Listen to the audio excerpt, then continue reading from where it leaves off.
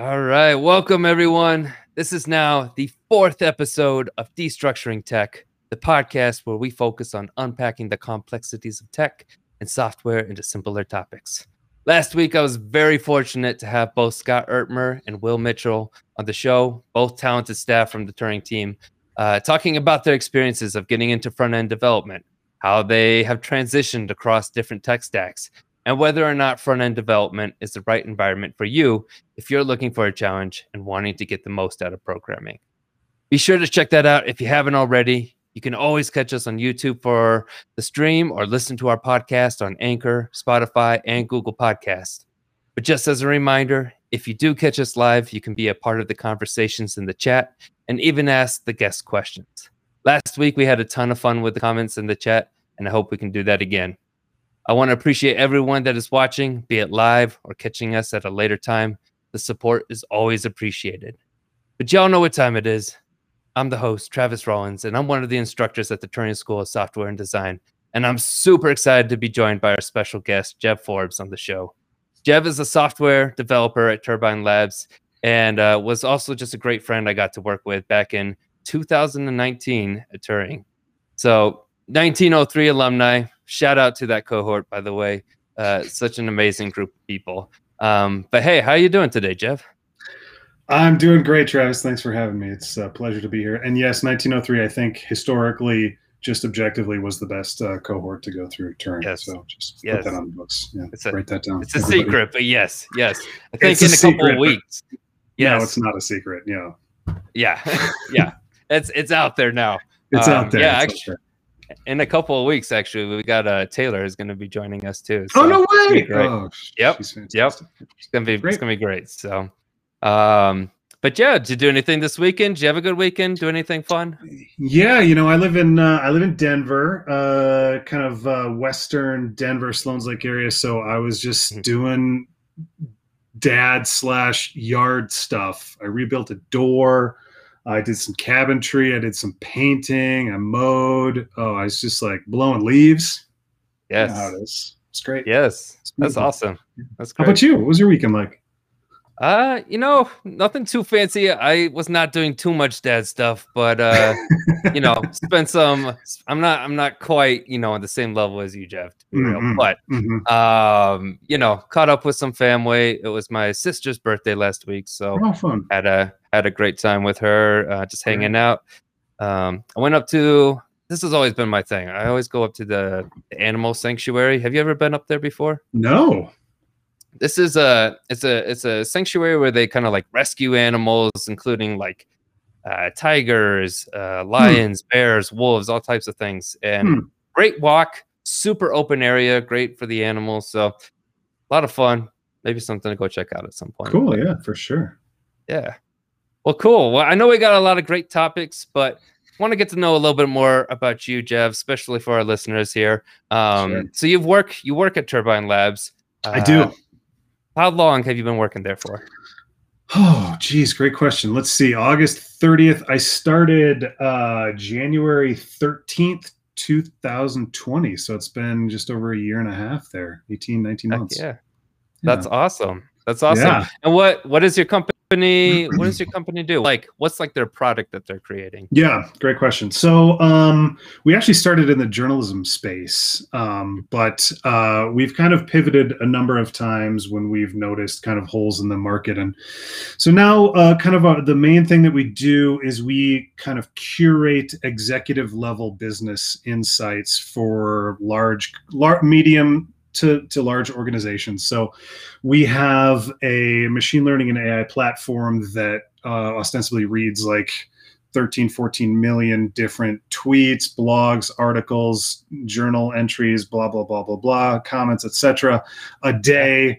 Does some NLP on them, does some rating of how relevant it is to certain topics. So a company comes to us and says like, hey, what do you think about the, Nike theoretically could come to us and say, what do you think about the shoes we just launched? How is it working for people? Like what's kind of the hubbub? And we just give them super detailed reports on what those kind of things look like. That's awesome. That's awesome. Yeah. Sounds like one of the big, puzzle or pieces to the puzzle, right, to making all that kind of work. What are you allowed to share? Like what kind of, like which companies you actually work with? That's a great question. I think we can. I'm pretty sure we can. We advertise to people when we get some of the big dogs. Like like we work with Amazon. We worked with Motorola in the past. Some Tesla stuff, things like that. So some of the larger kind of international organizations will come to us if they really want like a really heady, really detailed analysis and a bunch of like really good business insights as to how to move forward and what's happened in the past and so on and so forth. Yeah. Well, that's sweet. That is really, really cool. So I appreciate you sharing that. But yeah, well, again, secrets in case that doesn't. I think it's fine. If not, you'll see me applying for jobs tomorrow. Yeah, well, we'll edit it out or something. Yes, good, smart. Yeah, smart. Well, last question, on that, like, what kinds of like technology are you kind of working with at Turbine Labs? Yeah, great question. So our tech stack is, I think, pretty cutting edge. We kind of, split most of our technology between front end and back end. Our front end stack is React, TypeScript, Apollo to deal with kind of the GraphQL API connectivity. We use something called Storybook. We have our own component library that we use styled components with, and we use Storybook to kind of play with those styled components and make sure they interact the ways that we think they're supposed to. So that's kind of the front end. Doing React, at Turing, we learned a lot about React, but doing TypeScript has been really, really cool. That's been a huge boon to kind of my own personal learning. And then the back end, our API is built with Elixir. We use a bunch of really cool kind of database technologies and libraries that Elixir has for playing with relational databases. I think we use Postgres for that. We use Elasticsearch for like our really highly indexed searchable stuff. We use Kubernetes and Docker for not only development, but for deployment and management of all our containers and our application containers and things like that. We use some machine learning. We do some AI stuff. And all of this is on a team of, there's only 7 of us. Wow. So it's pretty cool that we get to dip our hands into all this stuff. Yeah, that's super cool. That sounds like a lot. Did you just pick it all up at once and you just kind of like, like 24 hours, and I was like, easy peasy. No, so my personal journey, so I was front end at Turing. I got to benefit from Travis's brilliance and his teaching when I was there. He taught me a bunch about everything to know kind of about React in the front end. And that's actually how I started at Turbine Labs, was on the front end. I did exclusively TypeScript, React, Apollo for probably the first 12 months, for the first year. Okay. Yeah. And I started getting a lot more interested in some of the back end stuff. Like, some questions that kept coming to me were like, it feels weird to ask someone else on the team, like, hey, can you add this single line to this index for me so I can not be blocked? And it takes them 3 seconds, and then bada bing, bada boom, you're done. I'm like, why can't I just do that? Or like, hey, like, what is the data structures that you're building on the back end so that I know how to build the front end stuff? And then even vice versa, like they should be complementing each other. And, if you're building front end UI UX and designing that, you should like be really thinking deeply about how you want to structure your data on the back end. So I was like, I kind of feel like I want to start touching both so I can really move across both of those lines. And so at about 12 months, 13 months, I was like, can I like kind of dip my toe into some of the back end stuff? And they said, yeah, sounds great. Why don't we help you do that? And that's what I've been doing, kind of full stack stuff for the last 6, 7 months. Awesome. Well, Yeah. that is super cool. Yeah, I think it's always important to remember, like, especially, getting into your first job or anything like that, like, it doesn't happen immediately. And even those expectations, like, first few months, first 3 to 6 months, I'd say, like, it takes a while to kind of get used to it and kind of just get used to all the, so it's a lot, but it gets there, and you grow, and, obviously with yourself, like, I think you were telling me last week you just finished up your first like full stack application, right? I did, yes. It was on our application ourselves. On our application itself, we have a number of high-level kind of like routes that you can navigate to do some, high-level building of these deliverables that we have. Yeah. And I got to design, build, implement, test, deploy an entire full stack project, from all of the backend stuff, designing the actual data structures and creating the tables and making schemas and running migrations and, writing change sets and validating information, all the way through all the GraphQL stuff. What do I really need to surface for the client side? How do I surface it? What's the most intelligent way to do that? How do I make it performant? If somebody wants an association from this to this, how do I really like make that call in my database quickly? And then all the way to the front end stuff, like, what do I want the buttons to do? Do I want to use a modal for this, or do I want a new view? What happens if I want to validate some front end stuff and just make sure like things are looking good there too? And then how do I take these back end data structures and apply them beautifully to the front end? And we have some amazing designers who helped me through that, and some amazing front end minds that just like really helped me blow through the kind of front end stuff, as well as back end minds that helped me kind of do the back end stuff. But yeah, it was called I added buckets. Buckets. We got buckets now. What's a bucket? That's a great question, Travis. I'm glad you asked me. I'll tell you what a bucket is.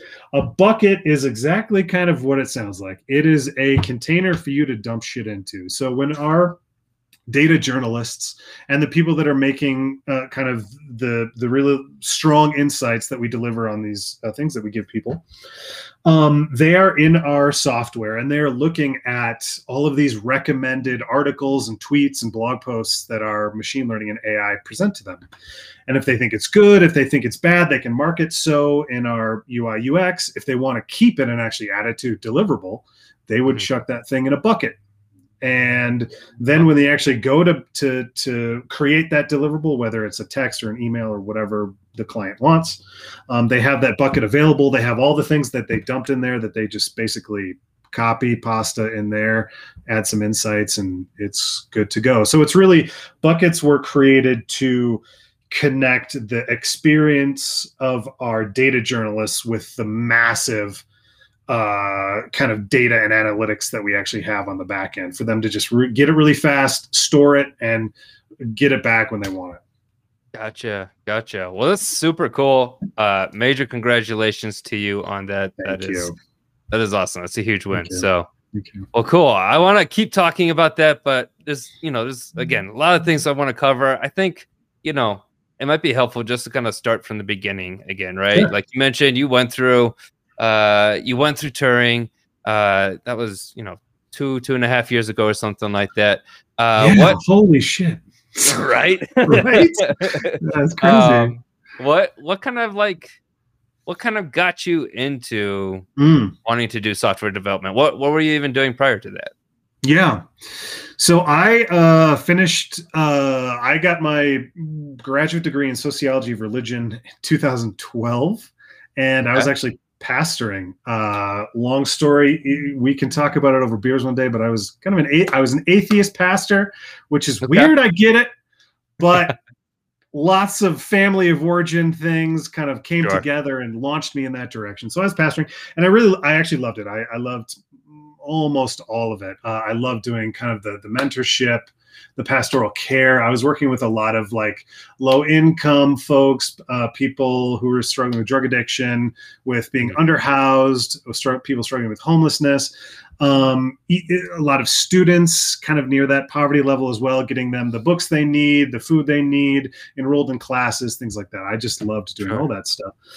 But after a while, it was just like, it's so much to take on some of those responsibilities when you have a family. And, you know, it's like, it's dark to see some of the stuff that the world creates.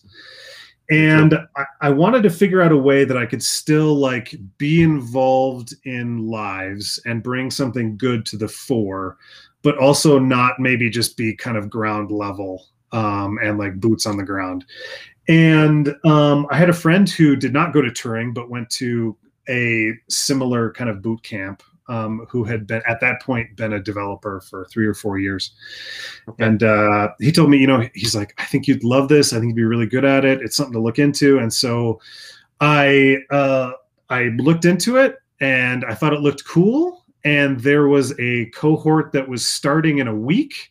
And somehow I applied and they let me take some tests and fly a little bit behind the curve and get into 1903.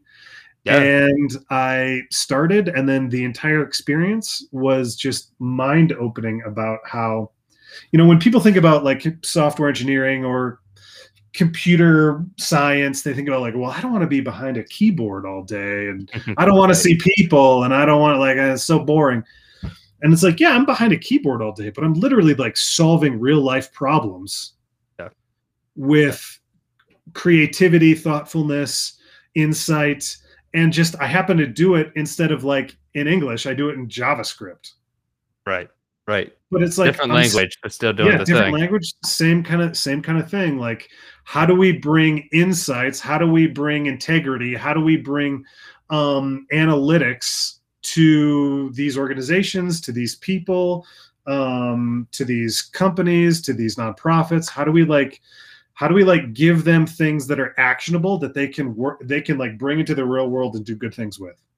Yeah. And I was like, oh shit, I'm doing it. Great. Yeah.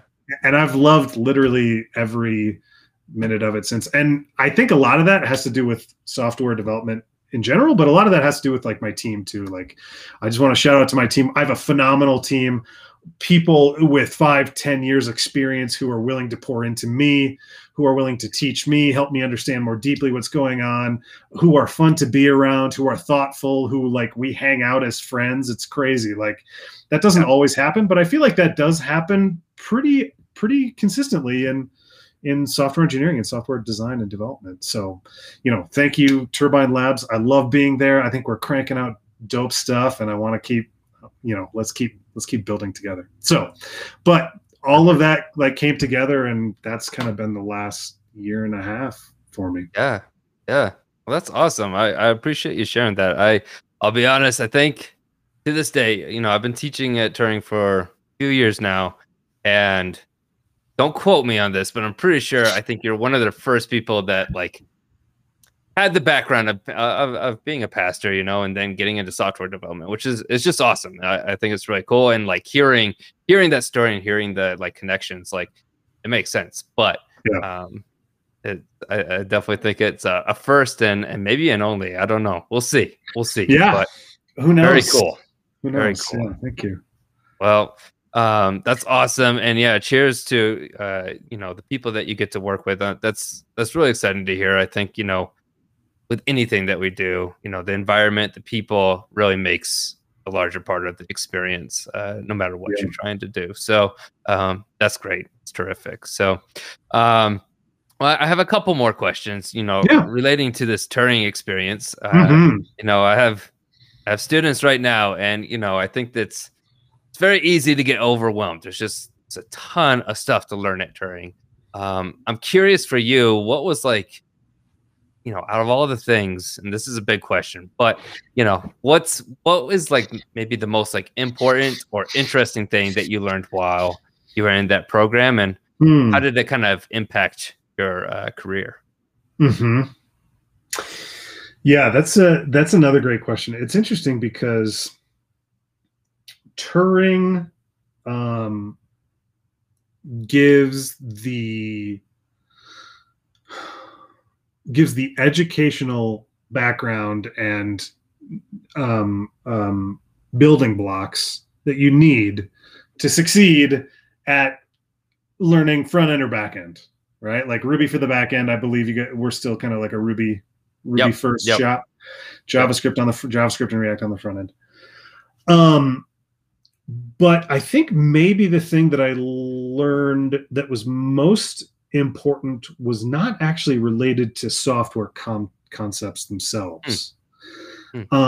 While those were incredibly important and still are incredibly important, I think like Turing has figured out how to not only like build the conceptual stuff, but also build out the interpersonal stuff, right? Like there's no projects really other than maybe the first one. I don't know if you guys have Dog Party still. No, that's been gone too. Yeah, I know. It's wild. So for those of you who don't know what Dog Party is literally a single HTML page, static. Here's some dogs. Click on a dog. I don't even know if anything happened. I don't remember, but it's literally just a static page with some dogs and some dog info on it. Like the most basic web page you could ever make. That's Dog Party. We did that on our own. And then after that, it was like software engineering is not done in a bubble. This is not going to be an experience where you just like unplug and just like code. I mean, there are definitely days where I do that, right? Because there's deadlines or I know what I'm doing and I don't have a ton of interaction. But Turing taught me that like software engineering is and should be done together with other thoughtful, intelligent people who are also buying into the mission and vision regarding whatever thing you're designing together. And not only that, but like you're going to also butt up heads against each other, and you're going to like talk toughly with one another sometimes. And you need to learn how to do that gracefully, and you need how to do that well, and you need to learn how to listen, and you need to learn how to form critique and criticism in a way that's like helpful.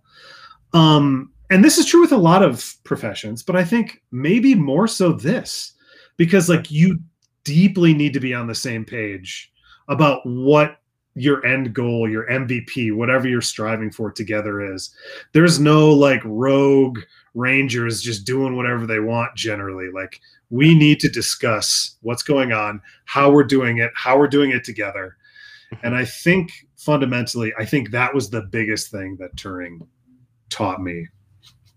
That's awesome. Yeah, I really appreciate you sharing that. Yeah, it's so interesting, and I think you pointed it out. Like, there's a stereotype of like programming. You're just kind of like, coding by yourself, just hammering it out, and it's a one-person team. But there's a lot that has to be communicated. And to your point, like having multiple perspectives on things, like it's great to have that, because you may not be able to catch all of the things, right? Oh yeah. So, I still remember like I think mod 2, I think it was mod 2, but I was in a group of three total, me and two other folks, and we had our first like merge conflict on GitHub. Yep. And holy shit, Travis, like it took us literally like 4 hours to figure that thing out. Yep. And if we weren't together doing it, it would have taken 20 hours to figure out what the problem was. And like, for me, that was such an eye-opening experience of like, I literally can't do it alone because there's too much to do. Yeah.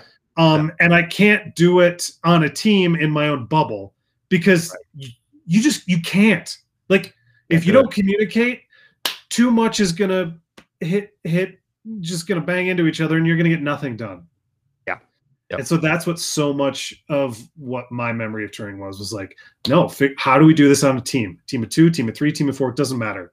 We're here until we're done, and we're doing this together. Let's hunker down. Yeah. Absolutely. that was amazing, and has journeyed with me throughout my professional experience as well.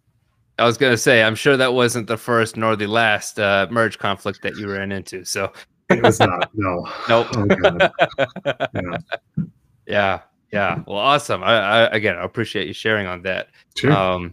I think, I think the reality is like career changes. I've had a couple people, talking to me about career changes, and it can be very scary. And I think it happens at different points, but I think it can take a while to get that confirmation. Like when you dive into it, it takes a while to get that feeling of like, yeah, I did the right thing. And that's scary. Again, like, there's the money, there's the hard work that you endured. There's all these questions of like, was it worth it? When did it finally like officially like pay off for you? Or when did you kind of feel like, yep, that was the right thing? Yeah. Great question. Yeah, that is a great question. Well, let me first start by saying this, and I've told you this before, but and I've told my wife this before. Every day when I wake up, I get my 3.5-year-old up and I make coffee for my wife, and I literally tell her the same thing. I say, "Oh, sweetie, holy shit. Can you believe that Turing worked out for me?" Like I wake up and I like thank my lucky stars that things went so smoothly and beautifully for me, that I had my Turing experience, and then I found Turbine Labs and they found me, and it's just been amazing.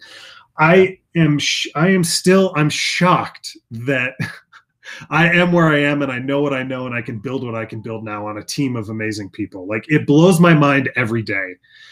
But there were definitely times in what we call Mod 5, for those of us who have not been through Turing. There are 4 modules at Turing, and each one builds on the last. And after the 4th one, you graduate and you go out and you try to find work. But there is something called Mod 5, and I believe you guys still have Mod 5. Is that correct? Yep, we do. Okay. Where you still are kind of together, and you're doing job searches together, and you're trying to keep each other staying positive and things like that. And Mod 5, and I tell this to all my kind of Mod 4 mentees, but I'm like, Mod 5 is dark. Mod 5 is dark because all you think about is, did I waste my money? Did I do the right thing? Am I ever going to get a job? Everyone's telling me that they're so worried that things are saturated. The market is saturated. And what have I done? I've wasted the last 9 months. Let me tell you, they were telling me that in 1903. Let me tell you something else. I think they were telling that to students in 1701 and 1609 and 1602, and so on and so forth, all the way down. It seemed to work, and statistically, it seems to continue working. So I'll say that. Second of all, personally, my like return on investment has been crazy. Like, who do you talk to? And this is not true for everybody, but this is true for a lot of people. Who do you talk to that they're like, "Hey, Travis, I love my job and the people I work with, and I get paid more than I should"? Like, who says that? Nobody says that. But that's like kind of how I feel. A lot. And like, yes, you're going to spend some money. It's not cheap. You're going to do this thing, and you're going to spend emotional capital. You're going to spend time. You're going to spend energy. It's going to like bankrupt you in a lot of ways. It's going to feel like, right? Yep. But once you get out there, if you do your due diligence, you like work hard, you do the thing, like, it seems to pay off. I don't know how. It seems to work. But for me, I think like that realization where like finally, like I was like, oh my God, I made it. It was, I think probably month 5 or 6, where our senior front-end developer, his name is Taylor. He's amazing. He's taught me everything I know about like modern React, functional components, TypeScript, like everything you need to know, this guy has like patiently sat down and dealt with my bullshit and taught me about. And I think it was like month 5 or 6, and he's like, hey, we need, I don't even remember what it was specifically, but he was like, we need this thing. Yeah. And he was like, do the thing. And I remember being on a Zoom call with him and being like, okay, I'll do the thing. And then I hung up the Zoom call and I was like, okay, so that means I'm going to have to bippity boppity boopity bippity. And I just started working and I was like, did I learn how to do the thing? Right. I know the thing. And it probably wasn't even that complex, but it didn't matter. Sure. Because finally I had arrived at a place where unknowingly I had been, drinking from the fire hose for 5-6 months, and everything through Turing, everything for my first half a year clicked. And I was like, I know exactly what I have to do. I know exactly how I'm going to do it. Now I'm going to implement it and get it done. And it was amazing. It was amazing. And I was like, I learned a thing. It all worked out for me. And I think secondarily, that was the first experience. The second experience was about 2-ish months ago. Okay. When and my business, my cohort at Turbine Labs knows this. My boss knows this. Everyone knows this. I ostensibly got just offered a job out of nowhere. Yeah. Like someone's like, I heard about you. I heard you're great. Do you want to work here? Here's more money. And I was like, do you want to like talk? They're like, we don't really have to. And I was like, oh, I could be terrible. But I knew the people who were there and what was going on. But I was like, I remember saying to myself, like, that sounds great, but I'm just interested in seeing what happens with where I am. I just love it. Yeah. And that was like the other confirmation. I was like, okay, if things go south, if like I need to move somewhere or, something happens at Turbine or whatever, like I now have enough experience where I can pretty solidly just kind of find work. And it's not going to be a huge, scary, blood pressure heightening, fear inducing, anxiety creating experience. I could probably just like apply a couple places and I'd probably be good in a couple weeks. Yeah. And that feels really good. It feels really, really good, especially as a parent and a husband. 100%. Yeah. Job stability with the family, especially during these times, right? Like just super, really great feeling. So that's awesome. Yeah. I it's interesting you mentioned like almost these waves kind of like happen for you. And like, I feel the same way. Like I went through Turing, I don't even know how many years ago, 4 years, 5 years ago, whatever it was, but similar feeling of like, whether it was getting my first job or coming back and teaching at Turing, just like the environment, people that I get to work with, I just feel very fortunate. And it's been a very, very different lifestyle. I mean, I was a musician before all of that. And the lifestyle of a musician also, it's, you're making it month to month. So, but yeah, very, very grateful. So, well, cool. Trying to think, we got so many other topics. So, I'm going to fast forward a little bit. And you mentioned you've been like learning this new language, Elixir, on top of all these other things like GraphQL and Kubernetes, right? Was this, so you mentioned like you started out focusing more on front end. Was Elixir like something you knew was going to be like, was that a part of your initial application, or is that like something you learned more about when you like joined the team and you started taking on some more full stack things? Yeah, no, I mean, I was applying to front end jobs. That's what I was. I was a front end developer. That's all I knew. I didn't, I didn't know anything really about the back end. Gotcha. It really just was something that just started interesting me more once you start like building out experience on the front end. and getting to know really how React works and JavaScript or TypeScript, and how to, manipulate data on the front end, and how to display data, and how to conditionally render things appropriately, and how to test for edge cases and do all that stuff. Like once you kind of get in the flow of that, for me at least, the next logical question or interest for me was like, okay, like this is what I am learning how to do with the data that's given to me. Yeah. Like the API, I ask the API for stuff and it gives me stuff, and then I do all this cool stuff with it.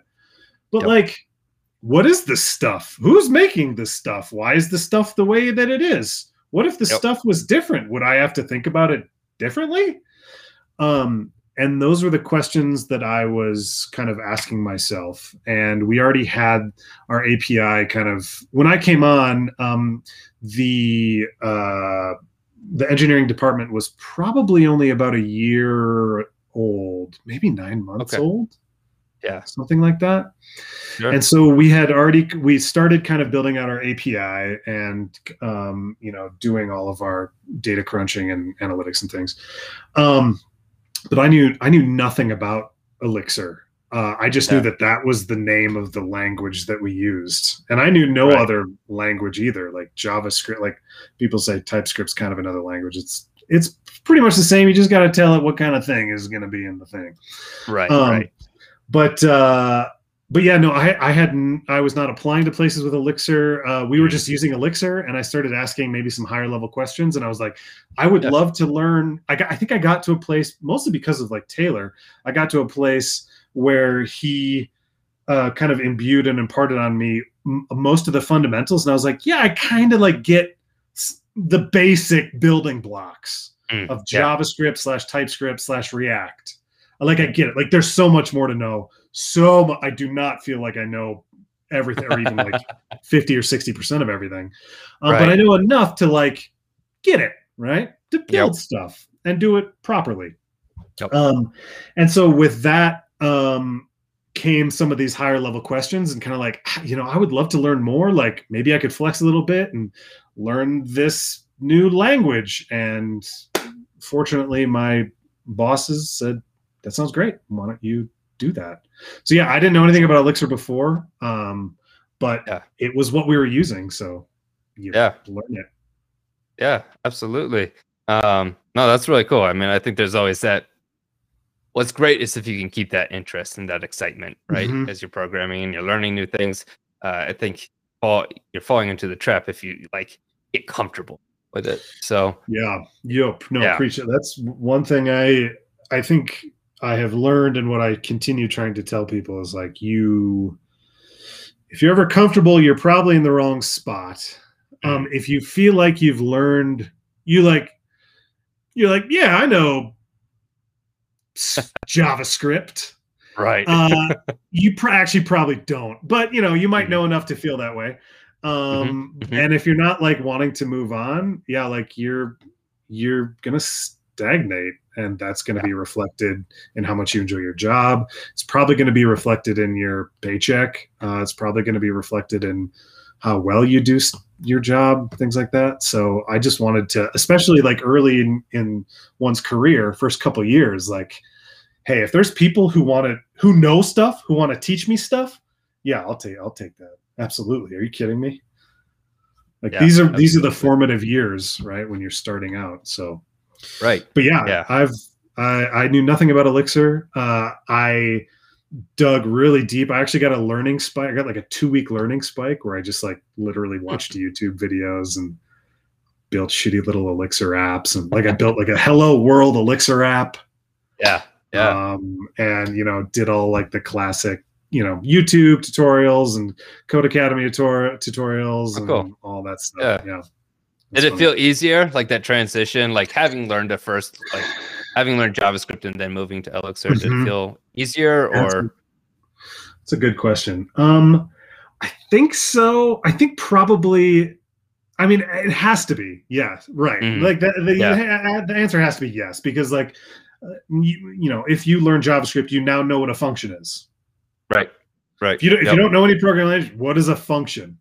You learn JavaScript, you know what a variable is. If you learn JavaScript, you know what primitives are and complex data types are. You learn about arrays and objects and sets and weak maps and all of the cool things that have come out in the last couple of years. And so, I think it had to be easier, but it felt difficult. It felt hard because I think it's not a similar language at all. It's incredibly different. Even at its most basic foundational inner workings of like, what is Elixir good for is a completely different answer than like, what is JavaScript good for? And so seeing that makes you go, oh, you have functions, but they work differently. They do different things. And I need to think about functions and how they work totally differently. But yes, it's called a function. Sure. What is, high level, because I'm sure this could be like a whole nother lesson. Like we could be here for hours. But what are, you said like there are things that it's like good for in some scenarios, right? With Elixir versus JavaScript. What is that? What like high level, and what are some like main differences between the two? Yep. So Elixir is pretty new, but it's getting a lot of popularity. I believe Discord's backend is Elixir. There's a number of like big dogs that are doing kind of Elixir backends now, but Elixir is ostensibly just kind of like a language built on top of Erlang. Do you know Erlang? Have you heard of Erlang? It's short for, I believe, Ericsson language, which was it's like a 40-year-old language built by Ericsson Mobile, or Ericsson before they were mobile, back in the day. Also called OTP, that is basically like was designed fundamentally to solve connectivity and continuity problems. Like if 100,000 people want to call each other at the same time, that's going to break a server that's not prepared for it. Sure. And so Erlang is built to handle hundreds and thousands and tens of thousands of parallel actions or jobs or agents or whatever, processes, basically.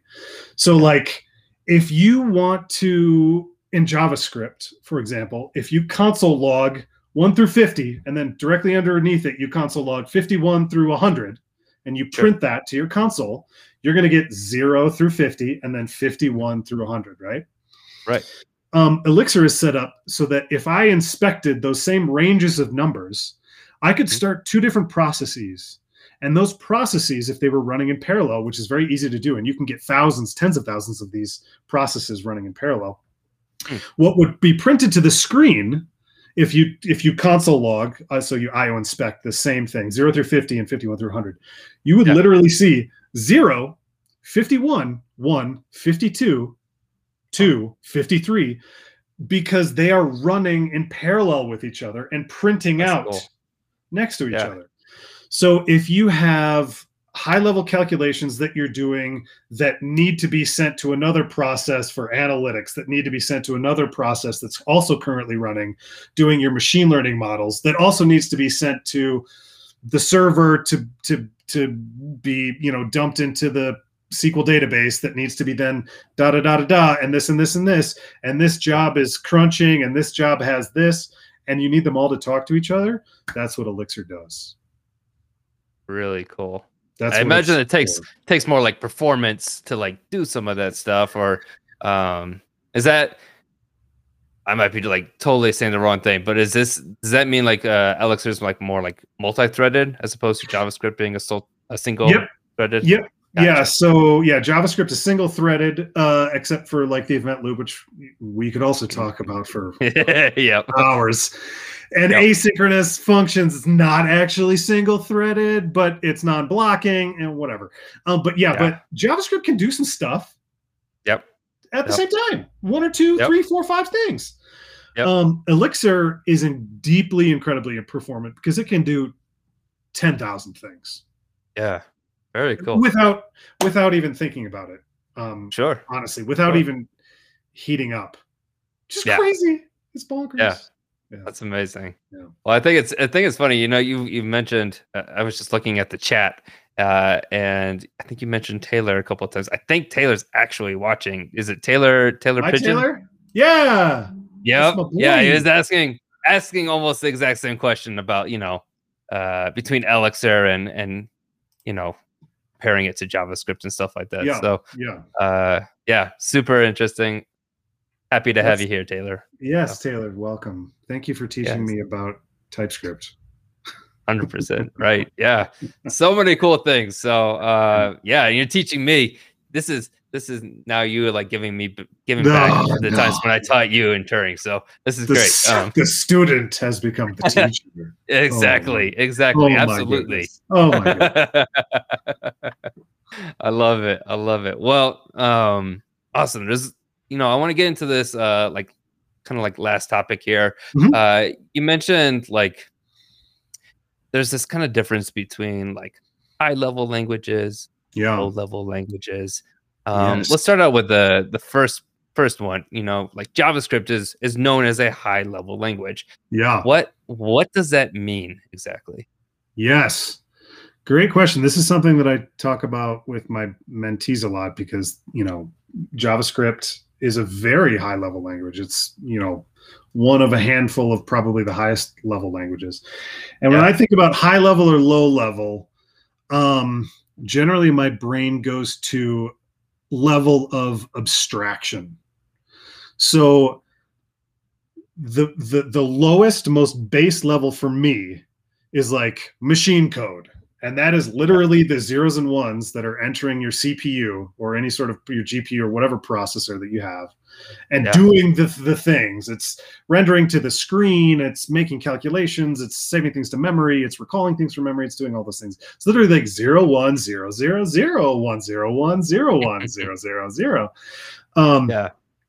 And the farther you get away from that and the closer you get to ostensibly English, is the movement away from concreteness to abstraction. So for me, the closer a language is to written or spoken, and in this case, English, I think honestly, most or all programming languages are in English, which is crazy and weird. I'm sure there are some. I haven't looked into it. But the farther away it gets from zeros and ones, and the closer it gets to a spoken language, a spoken or written language, if you can like look at a language and be like, oh, this does blah and function to add to number. Oh, right. The higher it is on the abstraction ladder, I would qualify it. So like, JavaScript is like one of the closest languages to just English. Python is very close too. But so when at least in my context, when I talk about a high level language, that's what I talk about. A high level language is a language that is farthest away from hardware and closest to speaking, reading, thinking in your native language, things like that. Yeah. I love that. And it's interesting. I think like these layers of abstraction keep getting added over and over. You can see it with frameworks. We see it with languages. And it's like you get to a point where it's just like, oh yeah, it just does this thing. But like what's happening behind the scenes? It's tricky. It's sometimes tricky to really understand what's working there. So well, I think so. You've been learning some low level programming. There's lots of high levels like JavaScript. Ruby, Python, C#, all these things, right? Can you tell us like what things have you been doing specifically around low level programming, or what languages are low level, right? Yeah, that's another great question. So if you go to Stack Overflow and get involved in arguments on there, which I've been reading the last 6 months, people will tell you differently. They will tell you any programming language is actually a high-level language, but there's kind of a range in high-level languages between like super high level and like lower level. So like you got your family of C, C++, those are going to be like lower level, high level, lower level, high level languages. JavaScript is going to be a higher level, high level language. You get under programming languages, you start having things like assembly.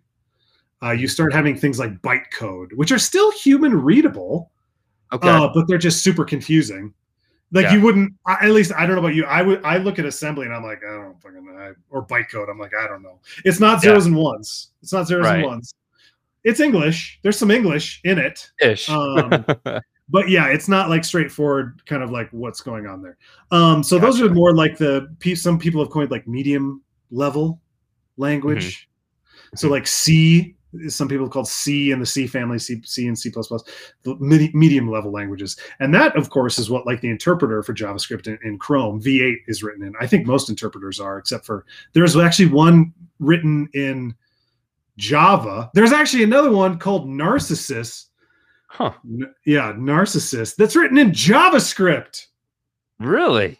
The JavaScript interpreter engine is written in JavaScript. Look it up. It's called Narcissus. I gotta look that up. It's. I'm like, what?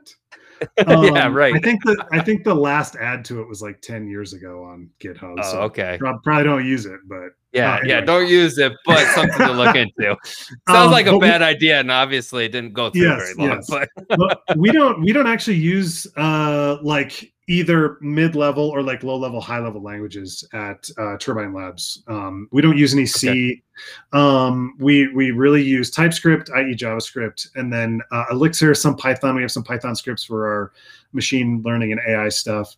But where those things come in handy is understanding fundamentally what you're not doing in JavaScript, what you cannot do in JavaScript. If you were writing an application in C or C++, and you say, hey, in JavaScript, you're like, let A be assigned to an empty array. Right. And because you're gonna pop some stuff, you're gonna push some stuff, you're gonna unset and set, or no, you're gonna shift and unshift some stuff in there, right? Yep. That's all you have to do. That thing is declared. It bada bing. Memory is allocated. You're good to go. You can keep programming. In C and C++, you have to say, hello, C or C++ compiler. I need to allot enough room for an array. And it's like, cool. What kind of array? And you're like, a contiguous array, not like a linked list. And it's like, okay, how big? And you're like, I don't know. And it's like, no, how big? And you're like, 50, 100. Like you have to deal with ideas of creating memory space and allocation for your variables. How many bytes do I need for this number? Well, is it floating point or is it an integer? How much do I need to allocate for this contiguous array? Well, how long is it? Maybe I should make it a linked list, because if I do, it doesn't need to be contiguous. What happens if I declare a variable in JavaScript and then I don't use it? Nothing. It gets garbage collected. Thank you, JavaScript, for doing that for me. Or rather, I should say, thank you, JavaScript interpreter, for doing that for me. You don't have to, like, at some point be like, also, after this function, this won't be used, so clean it up and get it out of memory. You don't have to deal with any of that stuff. So what low-level concepts have been teaching me about JavaScript is to appreciate and to really think through, like, what's actually going on under the hood. And if I actually know what's going on under the hood, can I actually make things more performant above the hood by doing things implicitly differently? Because I can't explicitly do something differently. I can't garbage collect something somewhere. But I can implicitly think about my data structures differently. I can think about how I look things up differently. I can think about where I use huge, beefy, chunky variables and where I don't use them, so that it can be garbage collected quickly and not have to take up more memory than it needs to, things like that. Yeah, it's interesting. And I appreciate like that context of like how it makes an impact. Because like, I could see the argument, from some or some who haven't had experience with it. It's like, why do I need to know that? If JavaScript's already handling it for me, what's the purpose of it, right? It already does it for me. So yeah, I think that's interesting. I'm curious, and I hate to put you on the spot, but just kind of hearing you talking about that, sorry, but when could you give me like a specific example of like when that has impacted, like that knowledge of, memory allocation and cleanup and things like that? How is that like impacted like something like the way that you architected something or the data structures like you mentioned? Yeah, great question. Absolutely. So one thing that Elixir does beautifully that JavaScript does not do beautifully is something called data immutability. And ostensibly that just means like if you make a variable in Elixir, you say like A is assigned to 10, and then you say B is assigned to A, and then under that you say like A is reassigned to 5. Okay. Every time you declare a new variable, even if you're assigning it like an old value, you are unable to change the actual value of that variable. It looks like you're reassigning it, and you think you're reassigning it, but what's happening is you're just making a copy of it and assigning the copy of it to the thing. Gotcha. That way, like, you literally can't mess up any of your data because it's immutable. You can't change. You can't pop something from an array. You can't add something to an existing array. It will literally, Elixir will copy the entire array, make a new one, and push it in for you. And that's your new array. And because of that, your data is inflexible. You can't accidentally change things behind the scenes, but you absolutely can in JavaScript. We have a variable declaration called const, which I'm sure a lot of your students have either learned so far or are going to learn soon. Yeah. Const, people talk about it being immutable, and it kind of is, it kind of isn't. It's really more of like a read-only type of declaration. But you can still mutate data a second level into any sort of const declaration. Let's say you have an array of like 4 numbers. You can still add things to that array. You just can't change it from an array to an object or change it from an array to a string, right? Yep.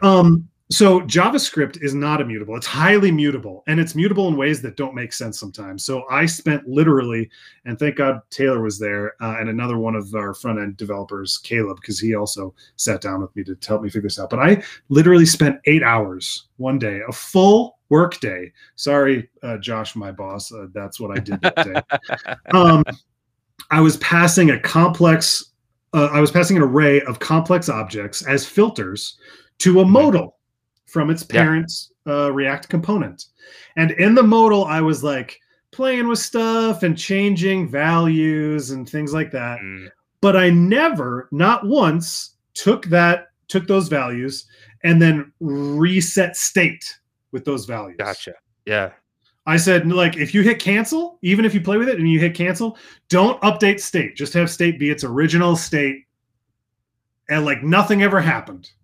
But every time I played in that modal and hit cancel, everything I played with still got updated. Yeah. Which is not supposed to happen. You're like, no. I didn't use the dispatch set state action to update state. You should not be updated.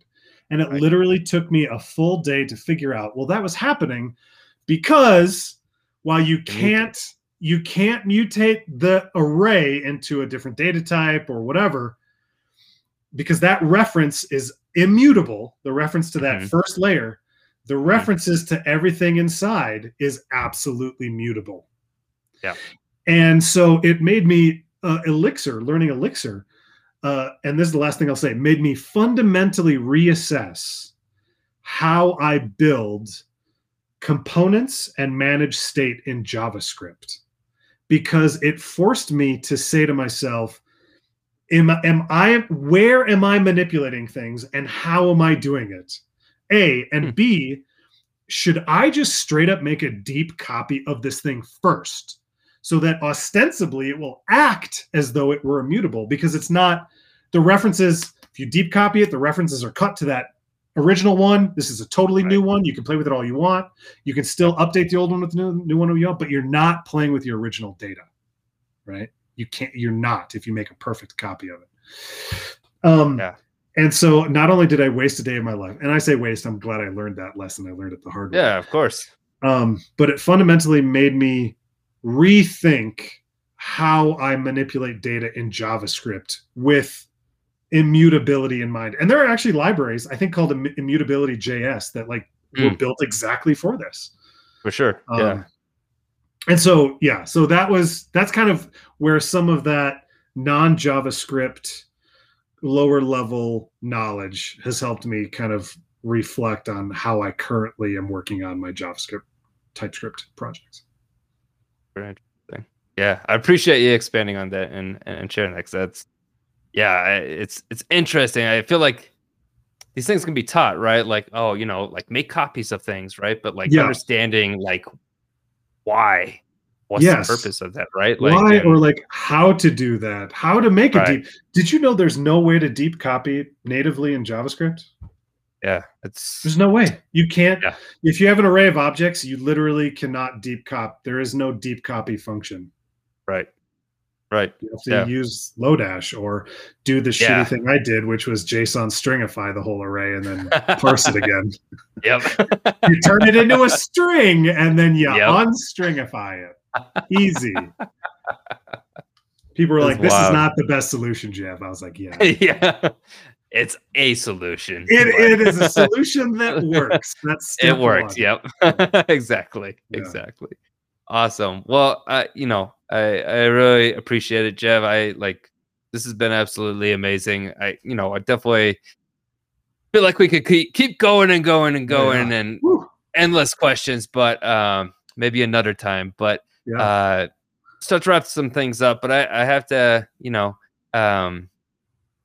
ask this before we kind of wrap things up. Sure. You just finished up wrapping this last project, right? What are you kind of working on next? Yes, I have another full stack project that I'm very excited about. This one is called Deliverables, and it will be kind of the same process as last time. This will be a high level route on our client side, and I get to build out everything from back end to front end. I have some great designers that are helping me do the front end stuff. I have some great minds on the back end that are helping me do the back end stuff, but I am moving into the testing phase. I have built out all the tables, migrations, schemas, data structures, done pretty much all the GraphQL work. Now it's test, and then we jump to the front end and start playing with all the good data that I built out. That's awesome. I have to ask, because I have a bunch of students who are working with GraphQL. What are you testing for GraphQL right now? So we don't do a lot of testing in GraphQL. Most of our testing is going to be on a CRUD level. So we need to make sure that our CRUD interactions and our operations are doing exactly what we think they are. Generally, the GraphQL layer is pretty highly tested, and we have our project manager. One of her jobs is to just get in there and try to break everything she can. So it's not like best case scenario. But when you're on a team of like 7, 8 people, it's very difficult to put the amount of effort into testing that you should. Sure. But you still should. But we don't. I get it. Yeah, that's totally understandable for sure. Yeah. All right. Well, one or two last final questions. Is there anything new that you want to get into over the next year or two, like either in programming, technology, professionally? Yeah, so many different things. But great question. I actually just talked to my boss Josh about this. I would love keep doing full stack stuff, learning more of the back end stuff. There's a lot of back end complexities, of course, that I have not gripped fully yet. But building APIs, I'm starting to get a hold of, but interacting with third-party APIs is a whole different thing, right? Like we do a lot with SendGrid, we do a lot with Meltwater, we do a lot with big data providers, GCP. So I would love to get more into like building code that is taking advantage of third-party APIs. I think that'd be really cool. And then secondarily, get more into Kubernetes, which is like a container orchestration tool that a lot of people are using, and that's just kind of a hot word right now. But so yeah, doing container orchestration, and we're looking more at pods and clusters and how to allocate the correct amount of memory and CPU power, and probably building out YAML files and shit. Ooh! Sure. Yeah. And maybe like the CI kind of CD pipeline type of thing. Cool. Maybe some DevOps, because we have to do all that ourselves in house. So sure. maybe move in that direction. Yeah. Very cool. Well, awesome. There's a lot of exciting stuff. Yes. I'll have to check in with you in another year or whatever. We'll do this again, and you'll have to share some of the new things you've been learning. So love to. Awesome. Well, if our listeners have like any like further questions, or just want to follow up along with the work that you're doing, is there a way that they could reach out to you? Yeah, if they're a Turing student, they can find me on the Turing Slack channel. Awesome. If they're not, you can get a hold of me through email, my work email. It's jev@turbinelabs.com. jev@turbinelabs.com. Awesome. Right on. Well, I appreciate it. Hopefully we don't blow up your email too much, but that's fine. Well, awesome. Again, I really, truly appreciate your time, Jev, and much thanks goes to our listeners as well. Whether you're listening in live on YouTube or tuning in to us on Anchor, Spotify, Google Podcasts, which are always hosted shortly after the stream. I'm still working on getting a guest for next Monday, which is, of course, Memorial Day, but I'll be doing my best to line someone up at the same time as always, Monday at 4 p.m. Mountain Time. That's, again, 3 p.m. Pacific Standard and 6 p.m. Eastern Time.